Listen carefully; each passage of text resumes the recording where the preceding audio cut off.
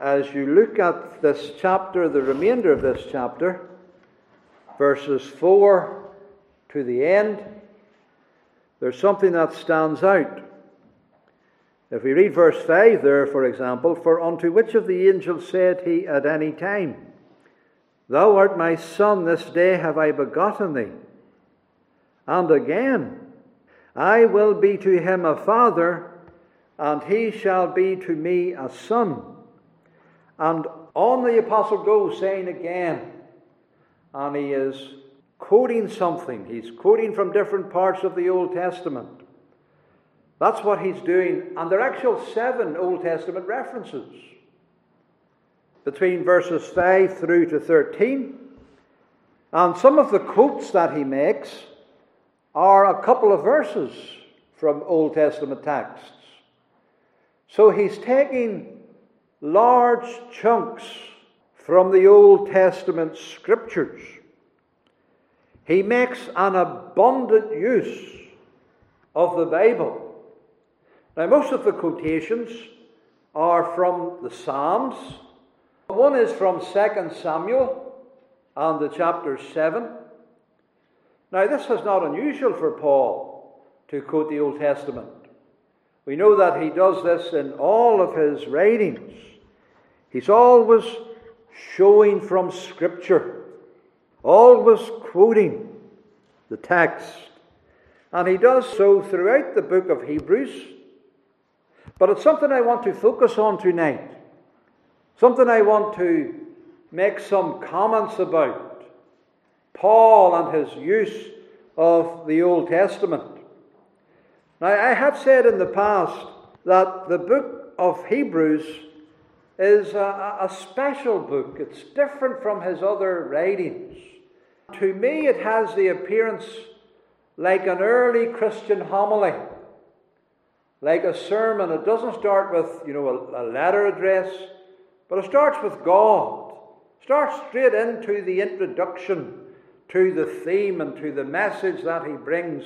And it's not his usual way with his epistles. It's more like a sermon. It's more like an address given to the church. And this is typical, I believe, of the kind of sermons that were given in the early Christian church. The Old Testament was before them in their meetings. There was the main reading from the Old Testament passages, the main text. But the early Christian preachers did not stay solely in the main text the way that we do today in the West. They have a different way of thinking, a different way of comprehending, a different way of presenting the truth than the Western mind. The Western mind is different. We are detailed in the text. We divide the text and subdivide the text and bring everything out of the text and examine word for word what is in the text. And that's good. But you'll not find any sermons like that in the New Testament. You'll not find anything like that in the examples of sermons that we have in the Acts of the Apostles. There wasn't just one text and it was expounded and exegeted and that was the whole focus. There are no examples of that kind of preaching. That's not the way it was done in the East. And that's not the way the Eastern mind works. Not the same logical way that we in the West do. Now, it's a good way. We're not saying it's wrong to preach the way that we do in the West. But we have to have understanding of how they preached in the East and in the early church. And if you read, as I said, the Acts of the Apostles, you will see examples of that. They take one verse, and then they take another verse, and then they bring in another passage, and they're coming from different areas, and they're collating from the Scriptures, and they're bringing the truth in force to the mind in that way. So they were intertextual in their preaching. They were bringing out the relationship between texts in their sermons. And you see this in Peter's sermon, the first recorded sermon that we have in the day of Pentecost. Joel is the main text, but soon he goes to other scriptures, and he's bringing in other scriptures, and he's showing how they have a bearing on what is taking place that day with the pouring out of the Spirit in Jerusalem. And that's how he preached. And you see this in Philip's preaching to the evangelist. Isaiah 53, as we know, is his main text. It was open before him. The man was reading it. And what does the Bible say? Philip opened his mouth. And listen to it carefully. Began at the same scripture and preached unto him Jesus. He didn't stop there. He just began there. That was his commencement. That was the commencing text. He began at the same scripture and preached unto him Jesus. And the implication was, like with Peter, he was soon bringing in other texts into the sermon, into the message that he had for the Ethiopian eunuch. Modern thinking says you should not do that. You should draw from the text. You should deduce from the one text. You should have that only before you, and you shouldn't be bringing in all the multiplicity of other texts into the sermon. Well, that's just not the way it was done in the early church. They were intertextual preachers of God's word. It was, look at this verse, and then now look at that passage, and now we'll bring in this passage and show it in relation to that. That's how they did it. That's what Paul is doing in this chapter. He's bringing in a whole multitude of texts into the sermon. In fact, I think there are over 80 Old Testament verses that are found in this whole book. So he does it quite a bit. He's bringing in intertextual preaching in this one message of the epistle to the Hebrews. And there are people who will tell us, oh, no, not too much quoting of the scriptures, just focus and draw what is in the passage at that particular place. No, God's word is one voice, and we can draw from any part of it and give unto the people the message. And we have to show the interconnection and the interrelations of all the scriptures. The way Paul does this, bringing in these passages, it shows what the Bible was to him. One undivided voice. It was God speaking. And the scriptures cannot be broken. And they're all interlinked and all interconnected. And he could draw from any part of that well of Holy Scripture and bring it to bear on the message for the people at that particular time. As I look at this epistle and have been thinking about it and turning it over in my mind, Paul's main text undoubtedly is Psalm 110. That is as if that's the passage that he's read. If he was preaching this in an early Christian church, a Christian community, I have an imagination. This is just an imagination now. I don't want you to get carried away with this. This isn't what necessarily happened. But I imagine a Christian community, mainly Hebrew believers.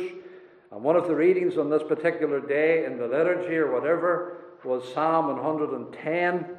And this would just be a typical sermon that would follow that reading on Psalm 110. And he would bring other passages in.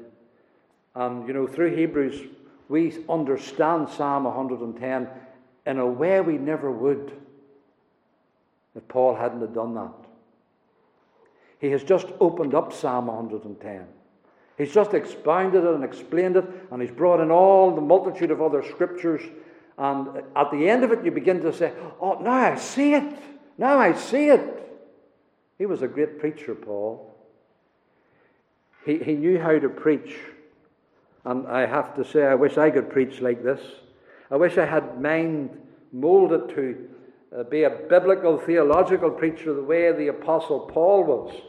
And I wish that we in the West had biblical, theological minds to be able to appreciate this kind of preaching.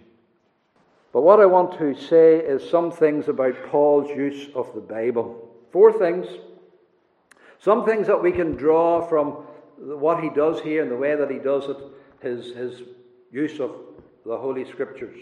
The first thing that I want to leave with you is this undoubted truth Paul knew his Bible. He knew his Bible. He was not a preacher who had just skimmed the surface of Scripture. He was a preacher who was deeply embedded in the text of all the Scriptures. He knew his Bible. There's no question about that. He quotes freely, he quotes plentifully, and he does so with great ease. As I said, this book is over 80 direct Old Testament quotes, to say nothing of the many allusions to the Levitical rites that are referred to in the epistle. And it's the same with his other epistles as well, especially his epistle to the Romans. There are over 80 Old Testament quotes there as well in that epistle. This was obviously a man who was steeped in the Bible. And he wasn't a man who, went through a concordance and he had all the electronical devices to, the way we have this down the margin with all the text here. Paul didn't have that. He was steeped in the Bible. He could bring in all these connections because he knew the Scriptures. He was special. Remember, Paul was a biblical scholar, of course. Even before he was converted, he was a student of the Bible. He belonged to the strictest sect of Judaism. He was a Pharisee of the Pharisees. And you can say what you like about the Pharisees, but they knew their Bible. They sat in the chair of Moses. We have chairs today, the university chair, the professor of this subject and that subject. Well, the Pharisees, they were the professors of the Scriptures. They sat in the chair of Moses. They were the ones who knew the book, who knew the text. And he had been brought up at the feet of one of the most renowned of Israel's rabbis, Rabbi Gamaliel. He probably had memorized the whole Torah, all the 5 books of Moses. He probably knew them inside out. He probably could write the whole text out. The same also of the Psalms, and perhaps other parts of the Scriptures as well. And this was a vast oasis that he had in his life. And after the Lord saved him and filled him with his Holy Spirit, all of that just came together. God had prepared this man even before he saved him. He'd called him, as he says himself, from the womb. He was prepared from the womb. And he became a student in Scriptures because he was being prepared from the womb, even though he didn't know the Lord. But the Lord was going to reveal himself to Paul. And he was going to use his whole foundation of the establishing in the text of Scripture, which this man had. And you see it comes out in all his writings. He just knew his Bible. Now, some have wondered at the reason for Paul's great power and influence. He was such a mighty preacher. He was a most effective missionary and evangelist. And the people have asked, what was his secret? How can we discover his secret? Well, obviously, the main secret is God's sovereignty in his life, the grace of God in his life. He himself said, by the grace of God, I am what I am. And his grace which was bestowed upon me was not in vain. But I laboured more abundantly than they all, yet not I, but the grace of God that was with me. So he acknowledges it was the grace of God in the main. Thus the secret was God's Spirit, the Holy Spirit which infilled him. But we must not forget, congregation, that the Spirit goes hand in hand with the Scriptures. And the Spirit was going hand in hand with this man's knowledge of the Scriptures. And he would not have been the same man if he hadn't been a student in the Bible, if he hadn't been established in the Scriptures, if he hadn't had a mind, even though he was in darkness and in blindness before he was saved, yet he had a mind established in the text of God's Word. And whenever he got saved and the light shone in, and it just dawned on him what the whole text meant, and he had power to expound that and to show the interrelations between all of that. And he did so in his preaching. That was the secret of his power. A mind filled with the Bible, and then filled with the Spirit of God. If the Word had not dwelt in him richly, it would not have been the same powerful apostle. It would not have been the same influence. It would not have been the same effectiveness in Western Europe. But because of the Bible in him, and then the mighty Spirit, he had power because of this union that was taking place inside him through the providence and grace of Jesus Christ. So he was mighty in Scripture.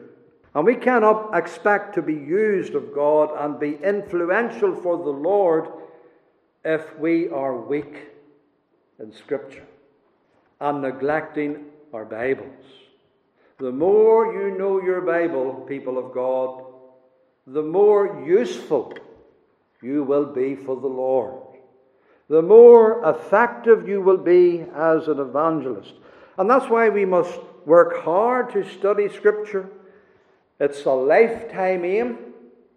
Paul never stopped studying Scripture, even after he was converted. Bring the manuscripts, he said to Timothy when he was in prison. He said to the same young man, give attendance to reading. Read the Scriptures. Study the Word of God. That's why we must work hard to get the Scriptures into us. And that's why we must work hard to get the Scriptures into the children, especially when they are young.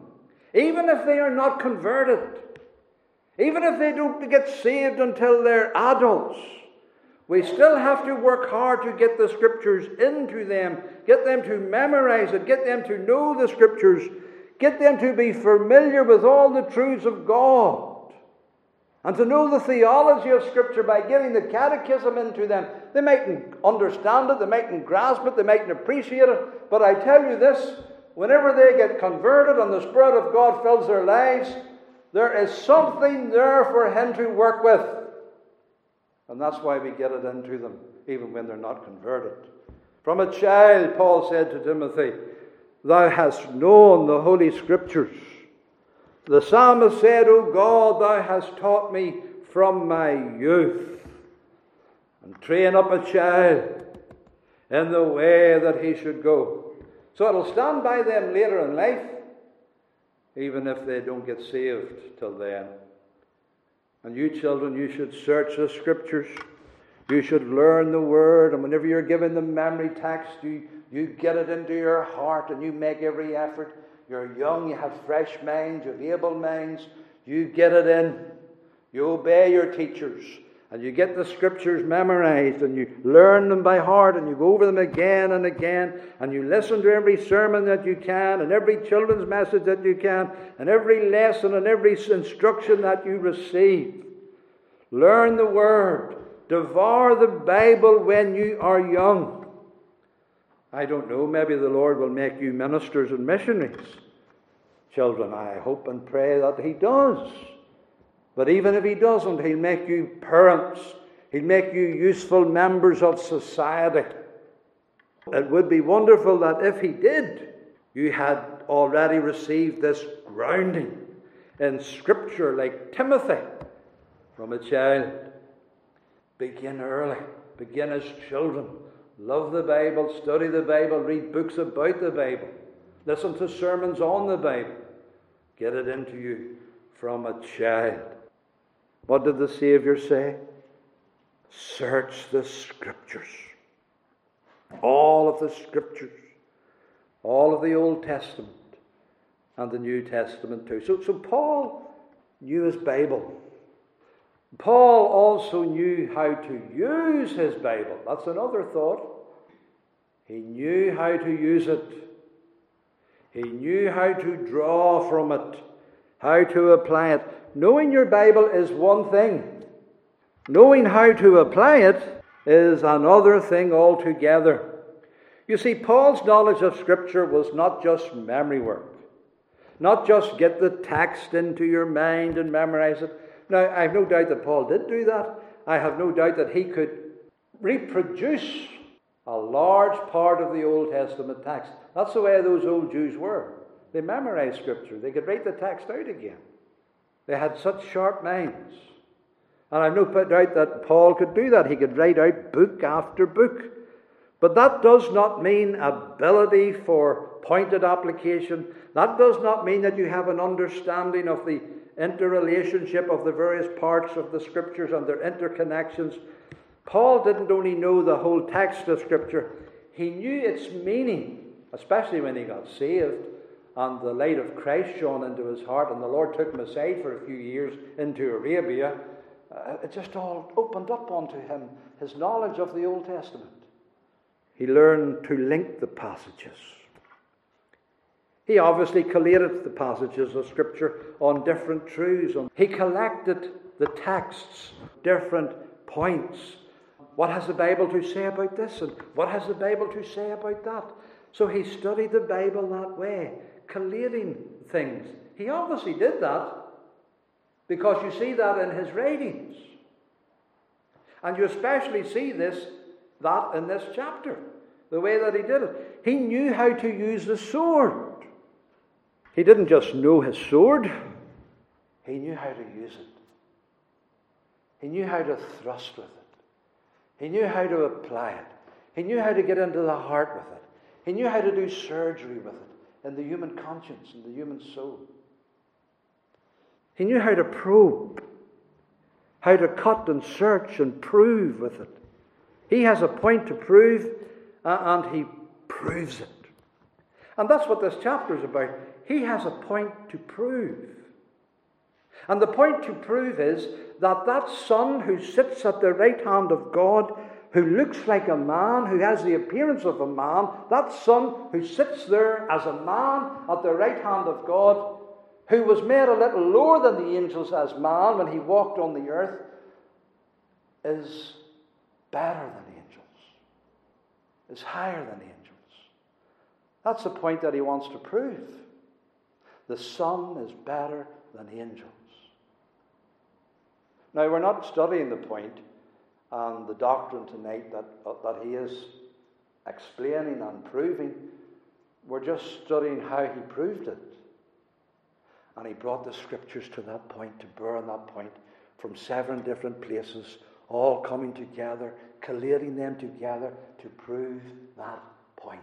He knew how to use his Bible. He knew how to draw from the Scriptures to hammer home to the Christian community the point. It's in the Bible. God's Word teaches it. And that's how they preached. That's how they did it. So he knew how to apply it. He knew when and where to bring in the texts of Scripture. This ability only came with work. No one suddenly zapped and they're able to preach like that, to use Scripture like that. That only comes with work, with labour, with study, with going over the Scriptures. God doesn't zap lazy minds, but he can and he does zap studious working minds. And Paul had done his work. And on the Damascus road, the Spirit of the Lord came upon him. And he continued that labour in word and doctrine the way all ministers ought to. He collated Scripture on the various themes. He did the collection, and he can draw from the fountain. And you don't do that without constant work, constant study, constantly keeping your mind fresh. You just know here that this is a fresh preacher who has just come from the wells of Holy Scripture. So he knew how to use his Bible. And you have to collect the themes and on the different things that maybe a subject comes up, you have to draw from Scripture to see what the Bible teaches on that. And learn how to present that to people. Then thirdly, as you study this, you see that Paul had conviction concerning the Bible and its infallible divine authority. It's God's voice to him. He has a conviction it's God's voice.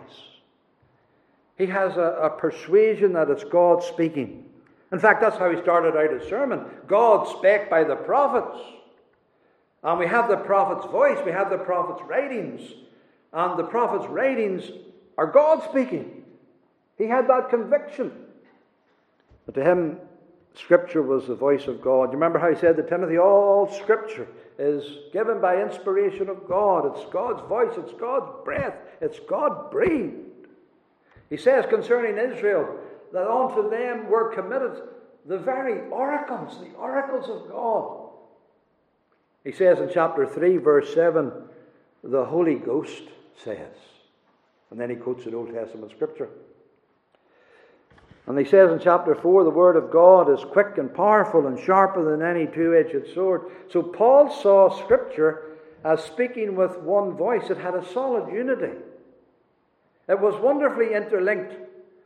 So he had no problem going outside the text. He had no problem going outside the verse that he was preaching on that day and going to another verse and bringing that to that verse and showing its bearing on that verse and then another one pulling it in.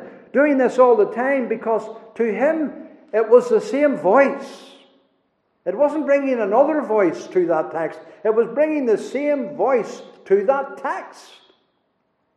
Because he had conviction of the authority of the Bible, and it was the voice of God. It was God speaking wherever the text was found.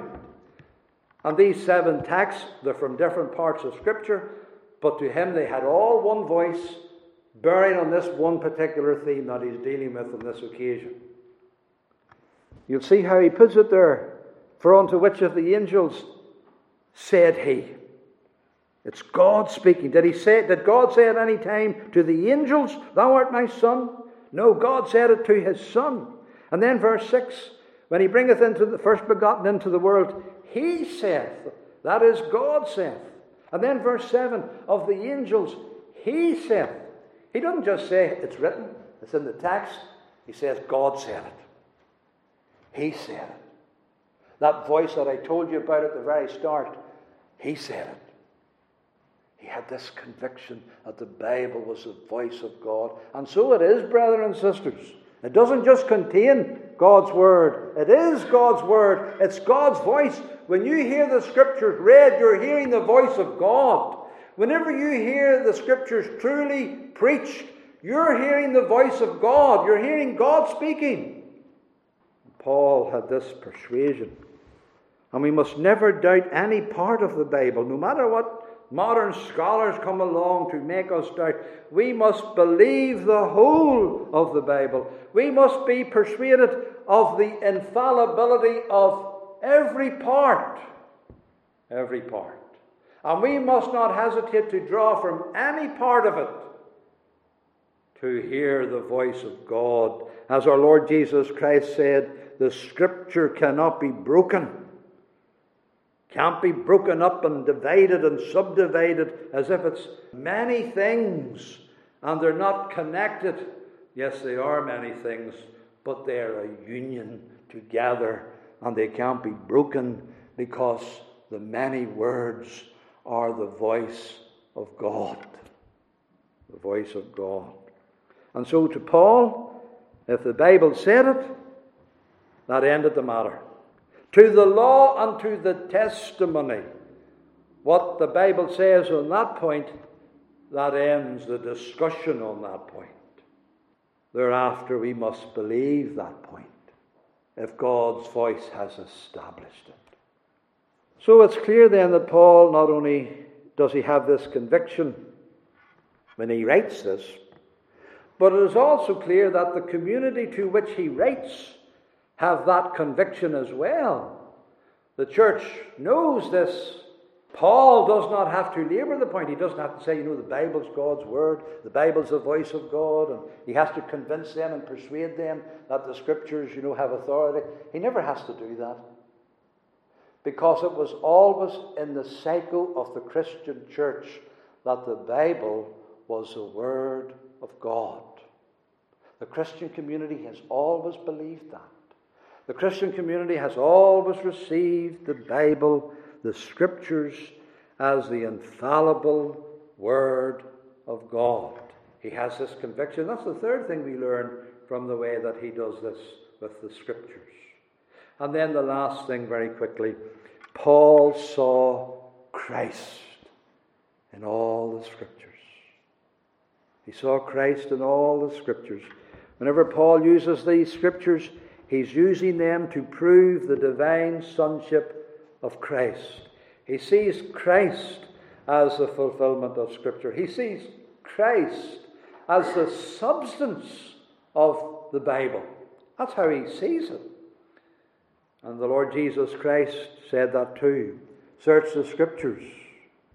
They are there that testify of me, he says. They're about me. Had you believed Moses, you would have believed me, for he wrote of me.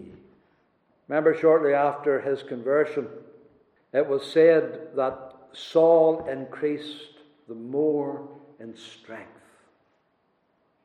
And he confounded the Jews which dwelt at Damascus,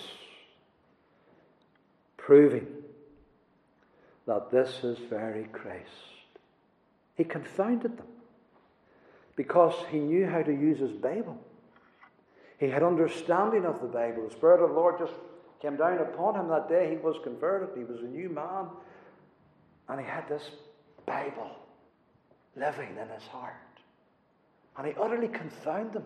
And he got stronger and stronger as the days passed. And when the Lord took him away into Arabia, he became mighty. A mighty preacher to the Gentiles. And to him the Bible was about Christ. And he proved Christ from the Scriptures. And that's what he's doing here in chapter 1. So this book shows that his strength lay in the Word when he proved to the Jews who Christ was. Mighty in Scripture. That's Paul. What was said of Apollos could be said of Paul. He mightily convinced the Jews and publicly showing by the Scriptures that Jesus was Christ. He only used the Bible because the Bible is about the Christ. Preaching and persuading concerning Jesus because Christ is in all the Scriptures. You see, to Paul, the Old Testament was not obsolete. It wasn't something that could be dispensed with. God, speaking now by his Son in New Testament, did not make the Old Testament to be useless. It still was foundational to the Christian faith and in the Christian community. And the Christian church has never thrown out the Old Testament. It never could do that. It's the voice of God. It's kept the Old Testament, even though now we have the voice of the Son himself in the New Testament. We keep them both together. We preserve them both because Christ fulfilled the Old. And it does not mean that now the light can be blown out and we don't need you anymore, you Old Testament. We can blow your light out now. No, that's not the way it works. Christ has come and he's fulfilled the Old Testament, and now his Spirit blows on the Old Testament, and instead of that dim light that it was in dark times, it now has been found into a burning, shining light for us today in New Testament times. And that's why we love to preach the Old Testament as much as we preach the New Testament. Because we can bring the New Testament and the light of Christ and the voice of Christ to the Old Testament and understand it in a way that has never been understood before. So Christ speaking has just opened it more, established it more, made it a burning light like never before. You know, the most impressive scene takes place at the end of the Acts of the Apostles. Paul is a prisoner in Rome. He has his own lodgings. There are Roman guards with him, watching over him. But he had freedom to receive people in his lodgings. We read there at the end of Acts that as people come to him in his lodgings, he expounded and testified the kingdom of God, persuading them concerning Jesus. Out of the law of Moses and out of the prophets. It was an all-day sermon. He did that from morning to evening. What a sermon it was. Maybe Hebrews here is just a sample of what he did that day. Morning to evening. Out of the law of Moses, out of the prophets, this text and that text, bringing them all together, proving concerning Jesus the Christ. That's how they preached.